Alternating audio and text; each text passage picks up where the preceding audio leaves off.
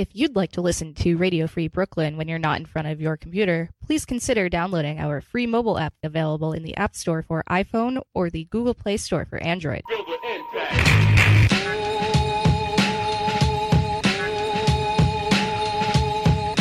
You're listening to Radio Free Brooklyn, and it's time to get lost and rewound. Hello again, and welcome to the 3 p.m. hour here on the East Coast in America. Recording from the lair on this cold Thursday in January, I am Elann Danziger, bringing you another new installment of Lost and Rewound on Radio Free Brooklyn. Every week on this here program, we give a new voice a chance to share old sounds from their past and get a little objective with fresh ears at the table. And if you, like our guests, would like to get in on this fun, email the show at lostandrewound@radiofreebrooklyn.org. I'm going to fade this music here shortly as we prepare for this interview, but before we get to that, I want to play an excerpt of this new single by Placeholder Confidential called Abbey by the Sea. It's available on Bandcamp as well as anywhere you get your music. Me and my team had a wonderful chat with the man behind this music, and it'll begin momentarily.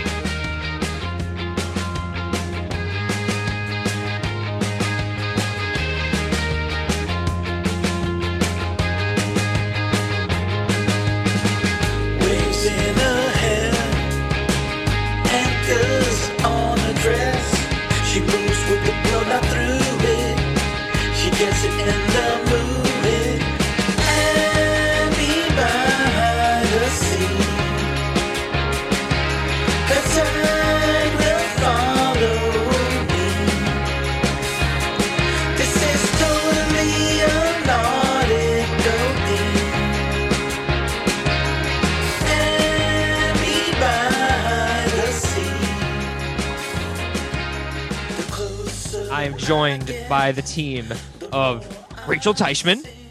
What's a pandemic? And Will Gardner Hasty. Hey, Elann, did your facial hair fall off? Is it gone?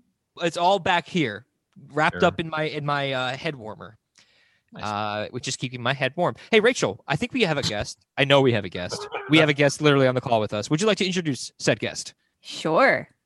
This week, our guest is Orry Benavides, a singer-songwriter, guitarist, and novelist hailing from Kearney, New Jersey. When he is making music, he goes by the artist name Placeholder Confidential and has a new EP out right now called Summer or Bummer, available wherever you get your music. When he isn't making music, one of his hobbies is collecting digital trading cards. To talk about all this and much more, welcome to Lost and Rewound and to Radio Free Brooklyn, Orry. I didn't. I just... For our listeners, Orry just grabbed his beard and hair as if he was going to shave all of it, and I guess that didn't happen. Orry, is this what we call a pandemic beard? No. At some point in life, someone told me, "Oh, you look okay with beard." I'm like, I don't have to shave. I do like it a little neater than this, but I forget it's there, and then I get it trimmed every once in a while. I mean this just as a compliment. You look distinguished, and you have that sort of like either the actor that played Gimli or Sala in Indiana Jones. You got that like distinguished men of earned right, you know? Also, I look ridiculous without it, so. Okay. I wish I could grow facial hair like yours. Oh, thank you. It's quite epic. You've been living in New Jersey since you were a teenager, That is correct. and you hail from Argentina. I was born in Argentina and came here when I was very young. I got here when I was 3, and by the time I was in kindergarten, I spoke perfect English, and no one would ever think that I ever spoke Spanish. And that's from listening to music and watching Sesame Street, really public television. That's really, to this day, like I never realized I was older. I'm like, well, wait a minute. Yeah, I don't remember learning. I just always knew English, and it's just from absorbing that. So I was immediately interested in music. And a lot of the adults in my life were also like very into music. Like from the time I was 7, I was already collecting records. Were you imagining and thinking in English or in Spanish? Unless I was speaking to my grandmother, who I lived with for a while, I always had to translate from English into Spanish. Unless I'm speaking very basic things with family members, even with family members now, I have to stop, pause, and translate into it. How do you feel about that level of assimilation? It's been my environment the entire time, and I'm glad that I kept the Spanish. And also I'm happy for the near the end of my grandmother's life, she stayed with me for. I was very happy then that I had it, and she was able to speak Spanish to me. And she also would she spoke like 12 words in English, but she would try to use them all. But it was nice to do it, and I identifying with culture is something that I've never had a huge focus on myself. You have everything here. I absorbed everything. Do you consider yourself a true and blue Jerseyite? I have a lot of pride in where I am particularly. And yeah, at this point, I spent my entire life within like 15 miles of the Empire State Building. I mean, where I am right now is closer to Manhattan, like a lot of Queens and the Bronx and Brooklyn. The boroughs are enormous. Queens goes on, like, I think it goes all the way to England. It is enormous. It might as well. In Queens, you could be on the corner of 1000th Street and 1000th Avenue, and you're like, how is this real? I feel like it's very few places in the world where you actually get the experience of living in what is like proper suburbia that feels like distant suburbia, and then in 5 minutes you're in downtown Manhattan. Have you gotten used to that, like experiencing a very different type of lifestyle or type of like day-to-day life from where you then go to rest at night and like feel safe and feel away? Yeah, it's I did it when I was younger, and even when I first moved to Jersey, I lived in Newark and Jersey City, which are giant cities. They're just, when you have a city of 8.5 million people, a city of 400,000 and 300,000 people, whatever it would be, even though like this area on the other side of the river has like 1 million people in a similar, it's nothing compared to New York City. So, which is why when I first moved here, I thought I was moving to a farm, and in reality, it's densely populated. There's like 40,000 people in 2 square miles in between the two said cities. I had a preconceived notion of what suburbia was, and where I am is just not that. It took some more travel to be like, oh, so that's actual suburbia. You go more into detail about what you thought suburbia would be and then what it actually means. My thought was that suburbia was, beyond the picket fences, and everyone has their own house, and a block would have 4 houses on it, and there's like there's like a 7-Eleven. There is a access to a strip mall and a highway. And I thought I was going to go to a less enlightened place. The coast bias and the New York City bias that we have against the rest of the country, it's very real. Yeah. We don't mean it, but it's just everything is a culture shock when you leave the area. And I was expecting to go into, I thought I was going into like, I'm not going to pick on geographies, but let's say places pretty far away from New York is what I thought I was going to get. And then I get there, I'm like, oh, this is literally just like living in Brooklyn. The world baffles me because I've had a bubble of 10 million people, but still a bubble over me.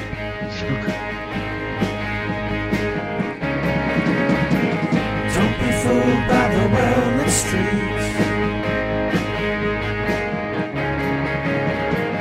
Just focus on the unknown. You can assume it's a dark secret.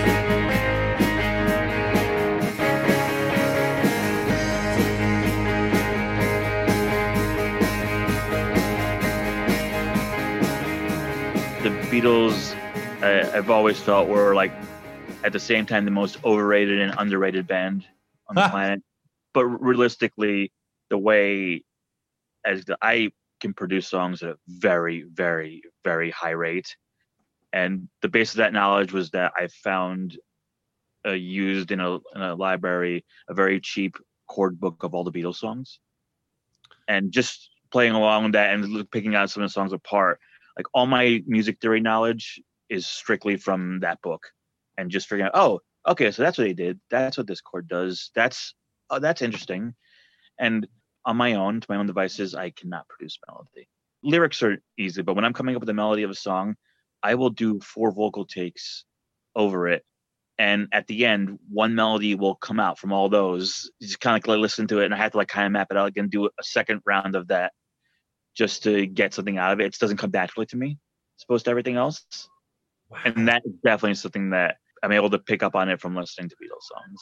That sounds like you're describing what is like an arduous, like kind of pain in the assy part of your process. But I mean, is that like meditative or like, do you get a kick out of like laying down the vocals and being like, oh, fuck, I found it. You know, like here's the melody. I'm describing 15 minutes of work here. Okay. And our official motto we would have was half-assed full throttle. I felt bad because the EP that we did, you know, my friend who produced it, he spent hours and days on it. I spent maybe an hour on each song. This is the new EP that you just came out with, Summer or Bummer, right? I understand that your collaborator on this lives 800 miles away from you. He's actually also originally from Kearney, New Jersey. We knew each other in high school. He's currently in Illinois, and he was planning to be there for a year, and now, like everything else, that's gotten extended by the pandemic. But yeah, everything did. That's why I love doing it. It's entirely a pandemic project where we each did it in the comfort of our own rooms. This was quite a process to even come up with this EP in the first place. On social media, for my friends, and a lot of times people can't tell if I'm joking or not. I said, hey, does anyone help me produce my 40-song rock opera about a sea god that has arisen to destroy the world and then a hero that is summoned to take back the land? And a couple of people like responded to me, you know, but he reaches out and says, okay, sure, let's start. He thought I was kidding. And then I gave him the first song and then the rest of the other 40 songs. And he worked on a song. He's like, okay, we can't do this. It's 40 songs. It's in addition to that, like, why don't you try releasing a nice 4-song indie pop EP that you can kind of promote, work through, as opposed to releasing 800 things that would be obscure forever. Just try to do one thing. He's like, do you have any of those? I'm like, all right, sure. Here's 80 songs that fit the description. And we finally broke it out. It was a process to get down to 4 songs. The fact that you would just throw out there, 40-song rock opera, let's go. That's awesome. And specifically, though, about a sea god who rises to destroy the world. Dude, if I saw that on a postboard, I would be at your door that moment. That's awesome. This is just posting to friends, but I should throw that out there into the universe, see what I get from it. I did make a 4-song, mini concept album, if you ask me. I love nautical themes, so Summer or Bummer the concept is just summer or bummer. But if you listen to songs, there's 2 summers and 2 bummers in there, and it is nautically themed. So, all right. So I don't know if you know this, but sea shanties are at the brink of becoming incredibly trendy. They're killing it right now. Oh my God, it's on the brink of exploding. What? No, yes. like Zoom recordings where it's like one person records one part, another person records another part, another person records another part, and then they put them all together. It's so good. You get like 40-person sea shanties. I'm slightly surprised that you're aware that this is becoming a thing. You were surprised. Just this is like a Puzzle Pirates thing. Let's just keep rolling. Yeah. Yeah. So going back to my original point, sea shanties are at the brink of exploding. Are you excited? I am now. Okay. If it's anything that's of the sea. So, okay, very quickly, I'm trying not to go too much on too many tangents, but I want to hear all about your sea shanty tangents. I have a surf music project, which now we're going to work on that. It's called The Paranoid Ravens. And the album was called, it's just an album of demos for me and my friends, but it was called Ironic Because I Can't Swim, because I cannot swim. I never learned how to swim, but I'm obsessed with anything of the sea, anything nautical. The first song on the EP is about, it's not even about a girl. It's about a dress. And it's someone who I'd met, was a wonderful person, but was wearing this dress with anchors on it. And someone just given her as a gift. And I was like, I love that dress. It looks great. She's like, oh, you should write a song about me. And I went home. I took out a tuning I hadn't used in forever and wrote a song. I was super inspired by it. And again, she's a wonderful person, but it was the dress that inspired it. That actually was the song that we heard coming into the interview, Abbey by the Sea. That is the first song off the EP, Summer or Bummer. Why don't we listen to the closing track of the EP right now? It's a short one, but it's a very bouncy one. I like it. And I know that our crew will like it too. It's called Hey There, Jelly Square.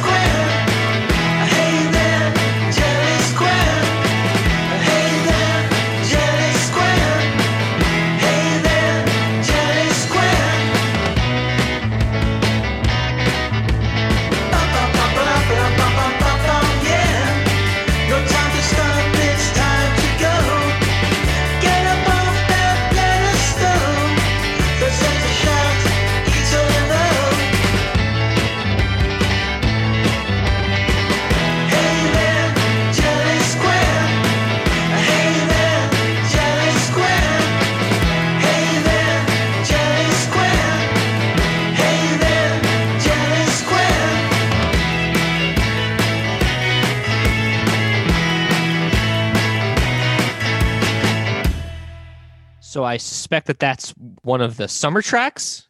Correct. Okay, That is not very wrong. good. Yeah, that is definitely some summer fun loving. It was flaming. Yeah. The minute I saw that title, I immediately thought of you, Rachel, because I know that you have a big fandom of the SpongeBob SquarePants universe. Oh, that is absolutely true. What sea creature were you thinking of? Were you thinking just like I don't know, something clearly that you've never seen up close because you've never gone into the ocean? Were you thinking Jelly Square? Were you thinking like 1950s, like something sort of wholesome and beachy? So Kind of like a pie and not really. you know that the song is supposed to sound like Buddy Holly covering Buddy Holly by Weezer. Yeah. Oh my it felt God. like- But it's a 50s rave up. That's I forgot who I first started saying it to, but it is a random rhyme that I told someone once. I'm like, hey there, Jelly. I don't know if they're actually being jealous or not. The lyrics afterwards, I looked at it, like there's something that I wrote very quickly. And afterwards, there's some lines in there where I'm like, I don't know where they came from. Like the second verse is, light the fuse and drop the bomb, set firecrackers off at dawn. It's also summary, right? Like, let it run. Now let's set firecrackers off after this romantic night on the beach, Jelly Square. God, gee golly, I never met a girl who I love as much as you. You know, like it's like it all fits, you know? When did you start learning how to play guitar then? Somebody found a really terrible cheap acoustic at a garage sale. So like I learned how to tune, like when I was like 15 or 16. I learned how to tune and play a couple of chords.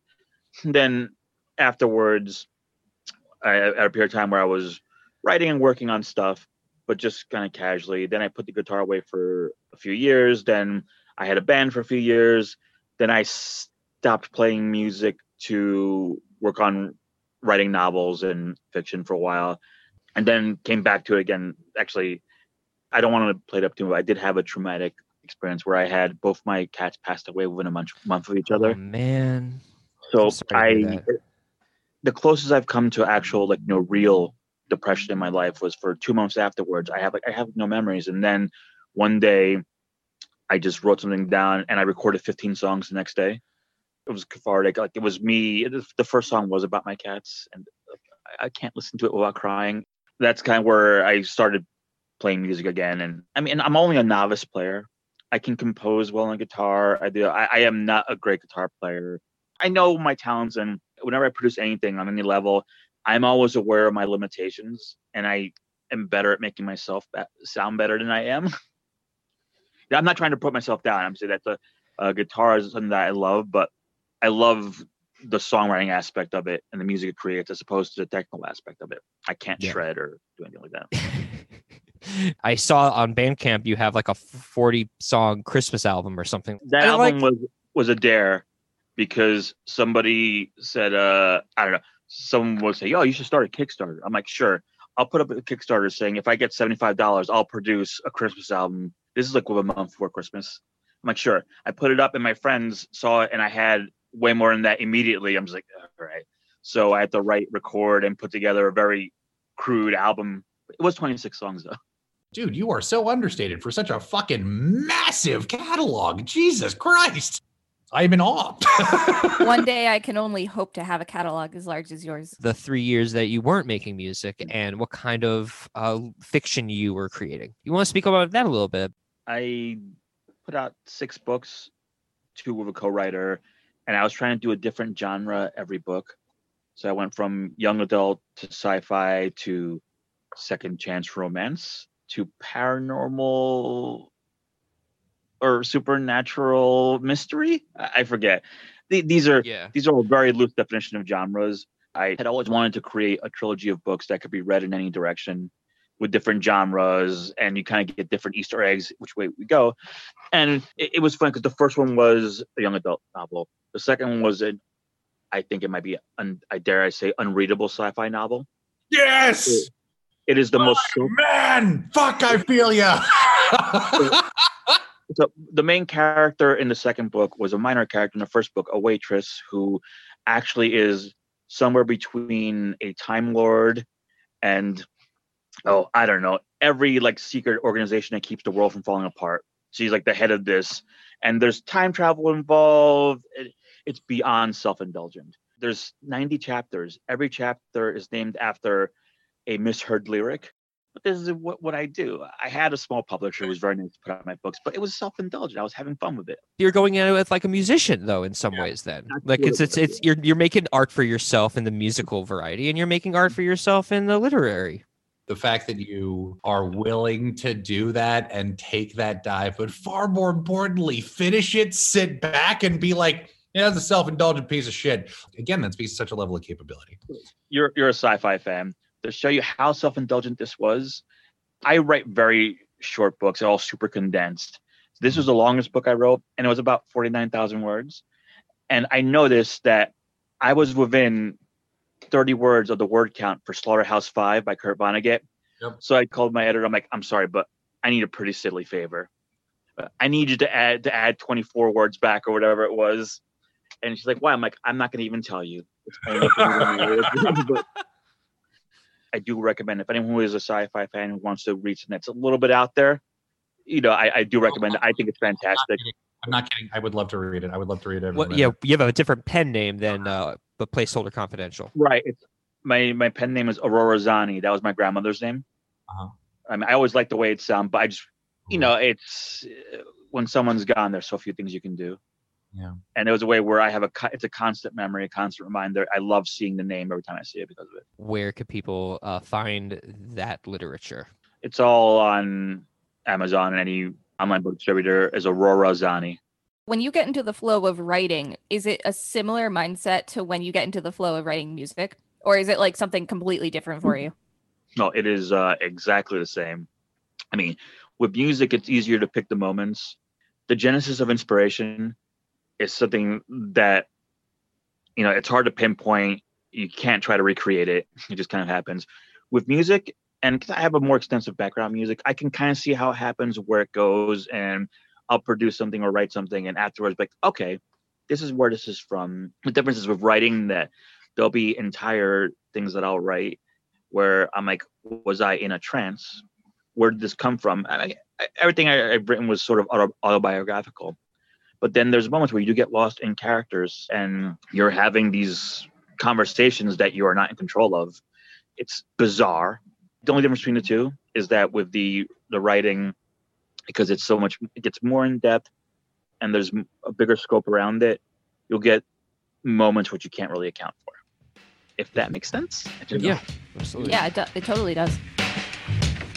There's plenty more to come here on Lost and Rewound, but first a quick word from RFB. Do stick around.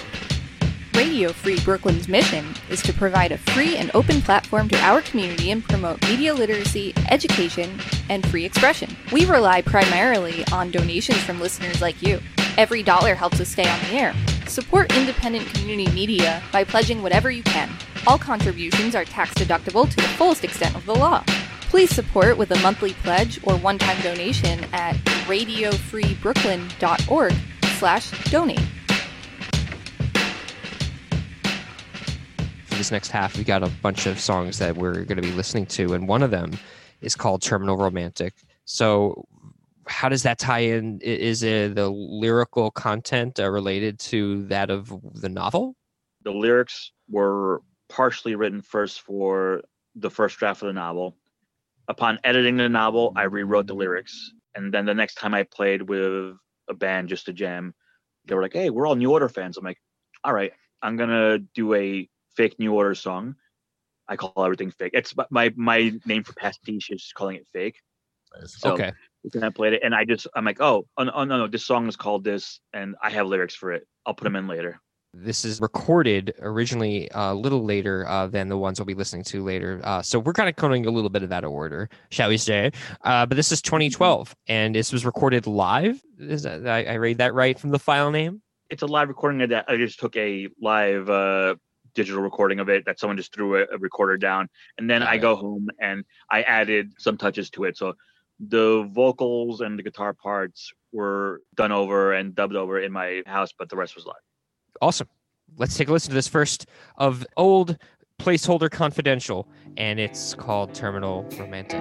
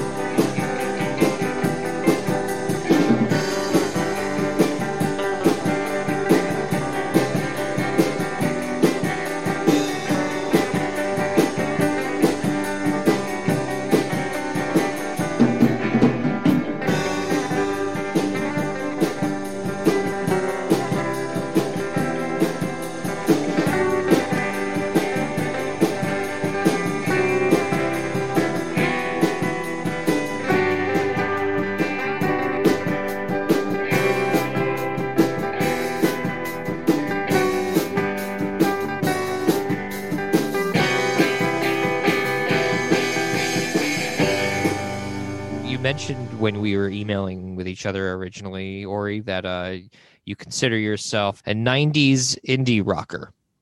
Yeah. I mean, That definitely shows here.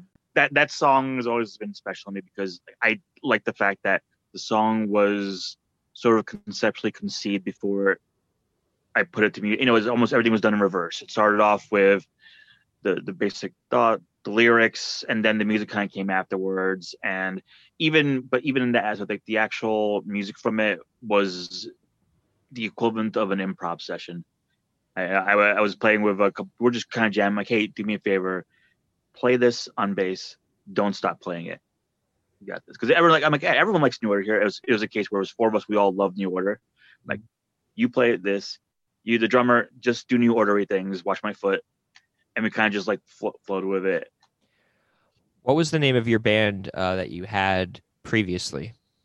The band that I was in, there's lots of bands that don't count as bands. But the band that I played shows with and was active for 3 or 4 years called the Annabelle Chongs. Annabelle Chongs?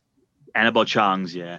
Annabelle Chong was a 90s porn star who, in the industry, was trying to break every taboo in the last taboo industry.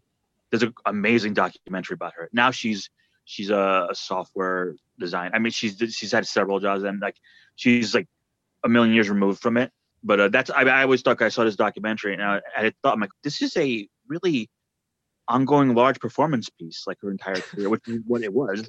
I was happy she over email gave us permission to use the name. I'm like, thank you. Oh my God, that's awesome. What was it like talking to her? That's wild. It was just, I was like, I do a little bit of research because she was removed from the industry by quite some bit. I don't want to bother this person. I don't want that. I just happened to read about some of her musical taste. And it was very much in line with like the first set of songs where I just sent her an email saying, hi, I'm so sorry. This is really that. But I do want to let you know that we were planning on calling the band name this. And she just emailed back saying, oh my God, I love the Jesus and Mary chain. Yeah, but you spell it this way because I never signed a contract with it spelled this way. So legally, no one could bother you ever. And I was like, thank you. It was great. Hashtag support sex work. I strongly support sex work. And if you break down the reasons why there's so many issues with how legally and as a society we treat sex work, it breaks down to so many of the issues that we have in this country. Yep. We definitely shouldn't start down that path. No, let's I would be happy to start down that path. I know you would. I think everybody on this show would be happy to start down that path. Remember, this is uncensored radio, my friend. Yes. Yeah, I'll say whatever. Just for the sake of us focusing like at the task at hand. We will go on a 2-hour tangent. I actually wanted to ask at this time, because I realized we never touched upon it, the name of your band. You ended up settling on Placeholder Confidential because you didn't have a band name, and you were like, well, this is a placeholder, and then right. The confidential adding to it just is, it's like chef's kiss of just like perfect band name. I can't take credit for that part because the Placeholder Confidential was the placeholder name for a soap opera podcast that I was writing with some friends. And this is something, this is typical me. This was a couple, maybe 2 years ago where I was earnestly working on it. And this is a time where, serialized podcasts were actually a thing. And I actually have an avenue to make this work and be produced and pitch it to a larger audience. Of course, I put it on hold, do other things because it's how I am. But that was called Placeholder Confidential. And a friend of mine was reading it. And we did a couple of demo podcasts for the pilot. And he's like, that would be a great band name for you. I'm like, that is everything I need right there. Absolutely. Just to put this in a little bit more context, because we haven't really touched on this. So just chronologically, we're in New Jersey. You've moved from Argentina at 3. You've been growing up in Jersey. You've got all these different bands. You've fallen in love with the Beatles, both a love and hate relationship. And now you're starting to make music. So from your teen years till when we get to Placeholder Confidential, can you give us just whatever you want to say on basically how you got from there to there? So the amount of effort involved in this usually involves other people and kind of pushing me to do things. As far as the record, I've gone through several cycles now. I sent you some of older stuff where when I was in the band and we were recording in the studio.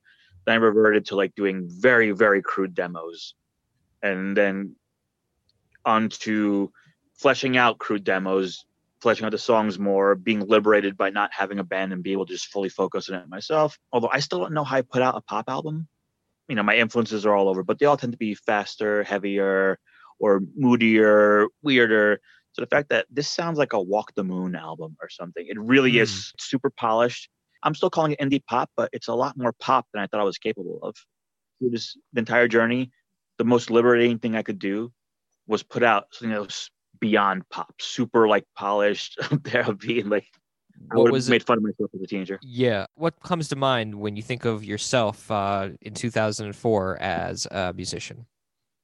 So it was me taking the plunge from just working with myself to working with others and trying to have a band, and the struggles of having a band and the limitations of having a band. Aside from that, I only just very recently have revisited that to appreciate the music that I made then. I had a lot of negative connotations to it for a while because I just thought of all the drawbacks, all the things that I did wrong.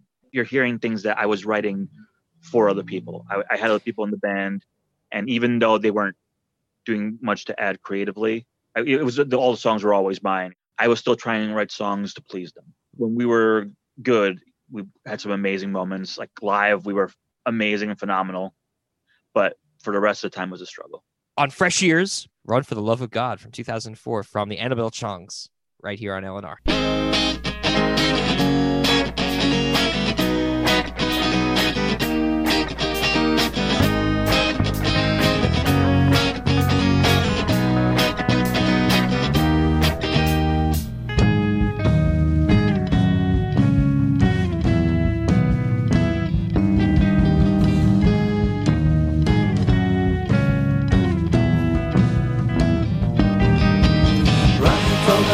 Just as fast as we can, get out of this country while you can.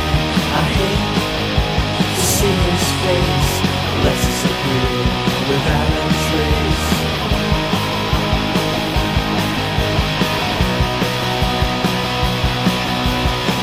He's so dangerous, it's known. He's come into your home. 1, 2, 3, 4.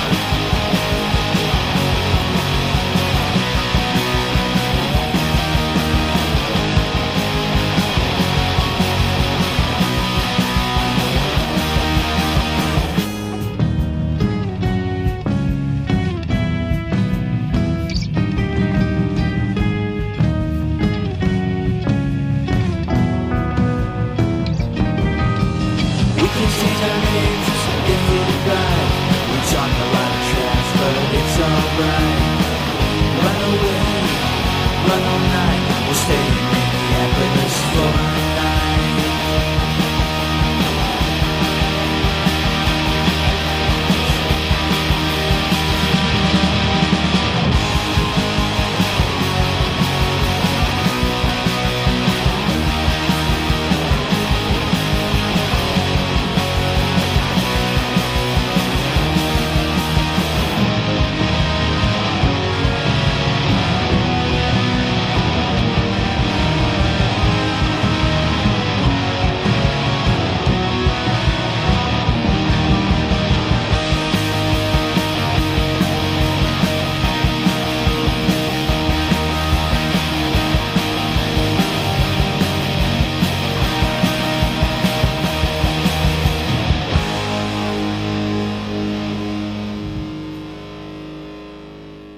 Jangly. That one's my favorite. That's definitely my favorite too thus far. So now you hear the 90s indie rock influence. I was a mini scenester. This close to New York City, it's a waste not to be. I mean, yeah, dude, I can rock on. Okay, what kind of haircut did you have? So I looked 35 when I was 14. I've had this look the entire time, so I haven't aged in a million years because of it. So I've had the same hair the entire time. That track in 2004 is released. I'm wondering what shows you were going and seeing as a scenester. I don't know what the hell I'm supposed to use that connotation. I'm saying, like, shows that were influential to you, that, as an artist yourself. This is post scenester because once you're in a band trying to play in New York, you have no time to go or money to go to shows. Fair. You know, but before, my biggest influences as an artist probably were bands I saw live a lot during that time. Okay. I mean, like I saw Sonic Youth 30 times, at least. Like everything from Sonic Youth, Pavement, and at that point, yeah, I was seeing whatever I could and playing whatever shows I could. You go to a venue for yourself, so rarely, but even then, you're like, oh, how can I get here? How do I play here? Like, Okay. So are we talking like Rockwood? Are we talking like CBGBs? Are we talking? Sorry. This sounds more like a CBGBs if it's Sonic Youth. CB's was the place where my band played the most. So I think we were the last not famous band to play at CBGB's. 3 weeks before they closed down, another band canceled. And because we'd played there so many times and, I became really friendly. CB's was amazing. They truly would let anyone play there. But the way they would decide on how they would rebook and how the bands they would work with is like they gave the staff there a little questionnaire and like give notes on a band, like the bartender, the bouncer, the sound guy. So if you were a fun band that the audience paid attention to and you were good with them, they would like rate you higher and you get to play more. So that's one of the great experiences of my life. Like maybe 3 weeks before CB's closed, we got to play there. And I mean, usually when I was on stage, I was pretty focused. I wanted us to sound good. I want to play that. But that was the first time where I finally stopped and took in. We played there so many times, but I'm like, well, I'm on stage where so many of my idols have played. So much of the music that I love was like generated and sit there and, really being in the moment. Like for our last song, it's like the song ends with like this big noise jam where, I would use the mic stand as a slide. I would play the acoustic guitar, amplify break strings. And it was a sold out crowd. It was just a moment which I don't know how I'll top it in my life. It was amazing.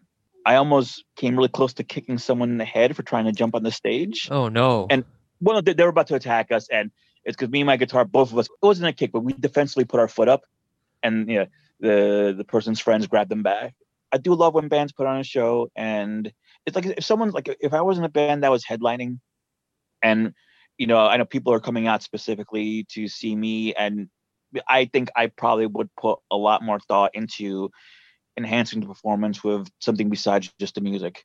In terms of who was in the crowd, you would have friends who'd come and see you. Did you have family ever that would come and see your shows? The only time I've had family come see a show was maybe before I had, my first band. I had locally had a little fun band where it was just me and my girlfriend at the time and a drummer. And there was a local cafe who heard us always talking like, "Oh, you guys play music?" We had just like started jamming. He's like, "I've got a pickup truck. If you have equipment, you can play here every Friday." So like, we were just this local cafe band for a few months, and that's when some family members came to see it. I mean, the shows are in the same. Also, whenever someone joined my band, I would give them 2 rules, and rule number 1 was no one gives a fuck about your band, because in reality, you can force your friends to go see shows. You can do that, but you're forcing them. Not everyone likes music. Not everyone likes going to see a show. They want to be supportive, but don't pressure your friends. And also don't pretend that you're bigger than you are. I don't believe in fake it till you make it mentality. So that was rule number 1. Rule number 2 was no black jeans. What? And I don't know what brought that up, but I'm like, no black jeans, but everyone really stuck by it. They're like, like they would yell at other bands we were playing with, like, what's wrong with you? Why are you wearing black jeans? And people are like, what are you talking about? That's a thing? I didn't know. Yeah, why is that a thing? When you're playing, clubs like CBGB's and Maxwell's, you see a lot of people wearing, a leather jacket with black jeans, and I think of it as a uniform, And I like that when we went on stage, we were a visually diverse band of all different walks of life, and we just wore whatever, and no one would be like, "Oh, is that the band?" when we went on stage. They would be surprised, and also it was fun because I played an acoustic guitar, but it was through a giant Marshall amp and a distortion pedal. So they would see it. They'd be like, "Oh, they have a female drummer with a microphone to sing. They have, a metal guitarist. They have whoever the bass player was, and they have me who was like, kind of like in this group playing an acoustic guitar." And we would play the first song, and it'd be extremely loud, and so it was fun. We have time for one more track. And I sense that this might be a fan favorite based on the premise of it. Could you tell us a little bit about Johnny Posse? Oh, so Johnny Posse. When I'm gonna give a shout out to the drummer on that track, my friend Mike Matera, who had so much fun with it. He had never heard the song before this recording, and I just kind of like went through. I'm like, this is how it's gonna go. I said, I want you to have fun with it, and I'm depressed because it's not a great recording of it, but his drums are amazing on it. And that's a song that me and two friends were walking down the street, and out of a garbage truck, we saw a possum jump out, look at us, be frightened, and then run off into a yard to hide. And I don't know why. I was like, oh, poor Johnny Posse. And they're like, what? Like, so you've given this is now a character. I'm like, yeah, Johnny Posse. And I said some quick nonsense lyrics. I'm like, yeah, that's going to be a song. And they're like, no, it's not. That's not a song. And then I went in and recorded. They're like, all right, fine, that's a song. But yeah, Johnny Posse is about a possum who I saw for about 3 seconds. And to this day, in my small circle of friends, the lyrics to the song are controversial because they don't believe that they're true.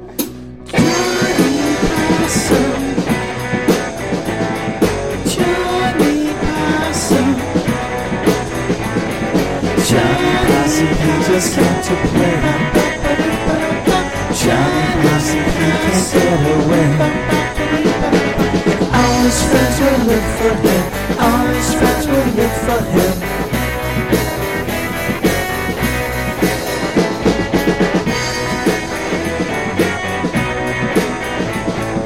Johnny Posse, he just came to play. Johnny Posse, he can't get away. All his friends will look for him. All his friends will look for him.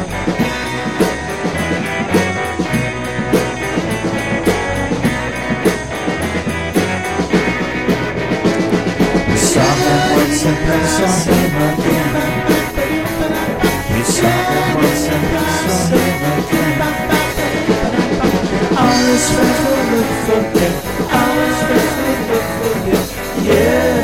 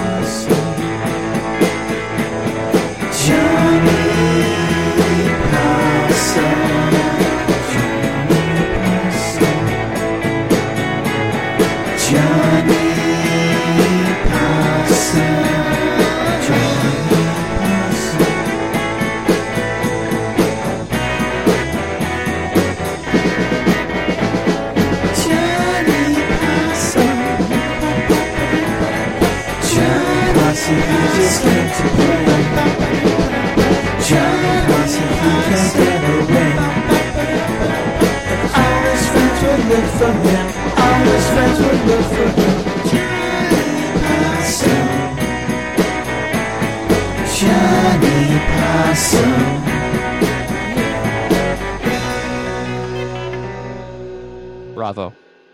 I'm a fan of this I'm also a song. fan.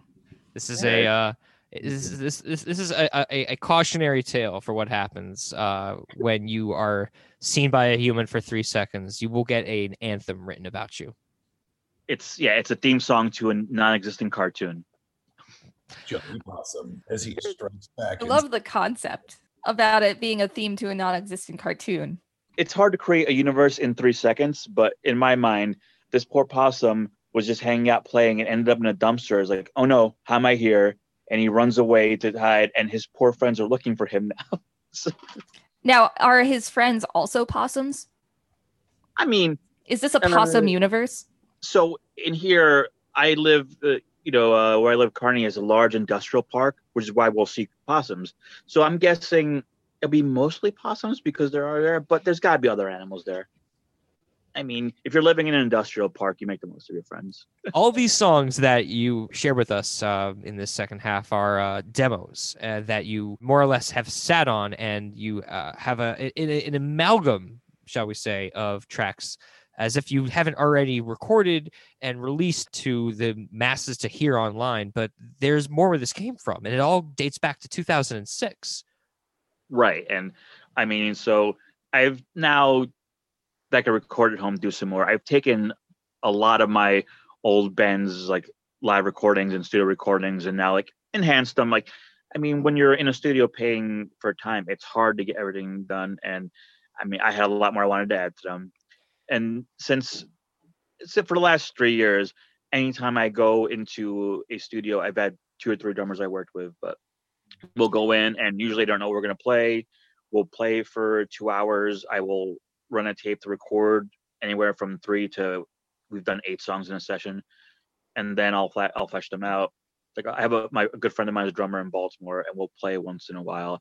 I actually put up a lot of singles on Bandcamp that I've now taken down because I'm going to re-record and re-release them. What is it like to have these songs shared to who knows how many people? For me, the concept of promotion is something I don't really love. Once I did an interview for a local college radio station, and the DJ was like, okay, so we're going live. What do you want to talk about? I'm like, Miss Congeniality Part 2 is coming out on Friday. Can we pretend we're doing like a press junket for it? He's like, really? He's like, is he sure? He goes, please, can we do that? I'm like, yeah. So we would play a song. He goes, okay, so this Friday it comes out, and I would just talk about Miss Congeniality Part 2, which was just okay. It wasn't as good as the first one, but still. So that's like kind of like my idea of promotion. But aside from that, like I also, when I was publishing books, I did a lot of interviews, and this is so much more enjoyable because when you're discussing a book, you're trying to condense down everything you've done into like one thing. As opposed to here, you're taking 3 to 4 minutes of music and expanding it as much as possible. I love discussing it. I love discussing the process, the content, all these questions you're asking. This is just like, for me, it's wonderful. I love talking about it. Even if someone doesn't love the music, it's very subjective. I love the fact that we get to discuss this and talk about from the creation to the performance of it, just every aspect of it, and really get into the details. Placeholder Confidential.bandcamp.com. Final thoughts, gang, before I wrap this up. Dude, if you ever want to do that fucking 40 song epic, please hit me up. Oh, it's happening. Yeah, dude, hit me up. I'm very serious. Yeah, let's do it. He'll do it. I will. Yeah, he will. Will you be there to consult Rachel and add your 2 cents as well, perhaps? If my 2 cents are wanted, sure. Collaboration is the name of the game, baby. Orry Benavides, thank you very much for your time on Lost and Rewound and for sharing songs of the old and the new. Thank you so much. This was an absolutely wonderful time. If I didn't have to go to work, I'd try to get you to talk on the phone for another hour. Thank you so much. If you live in New York City and run for either fun or exercise, here's a way to learn something about the city while getting in your workout. City Running Tours is now offering neighborhood running tours designed with the locals in mind. New York City takes pride in the diversity and character of its neighborhoods, and these unique running tours offer an opportunity to learn the history of a neighborhood and get personal recommendations from your guide. Choose from tours of 23 neighborhoods, including the East Village, the Upper West Side, Bushwick, Long Island City, and Roosevelt Island. For more information about the running tours and to see the list of neighborhoods and full tour schedule, check out cityrunningtours.com/New York City for more information, and check out a live tour every Saturday at 10 a.m. on Instagram.com/cityrunningtours. My thanks again to Orry Benavides, as well as to my faithful team of Rachel Teichman and Will Hasty. To peep the archives and to listen to our past episodes, we're up on Apple Podcasts, SoundCloud, and our main HQ, which is radiofreebrooklyn.org/LAR. This has been episode 243 of Lost and Rewound. Come back next week for another new installment, only here on Radio Free Brooklyn. My name is Elann, telling you to stay safe out there, wash your hands, and listen to truth. Peace.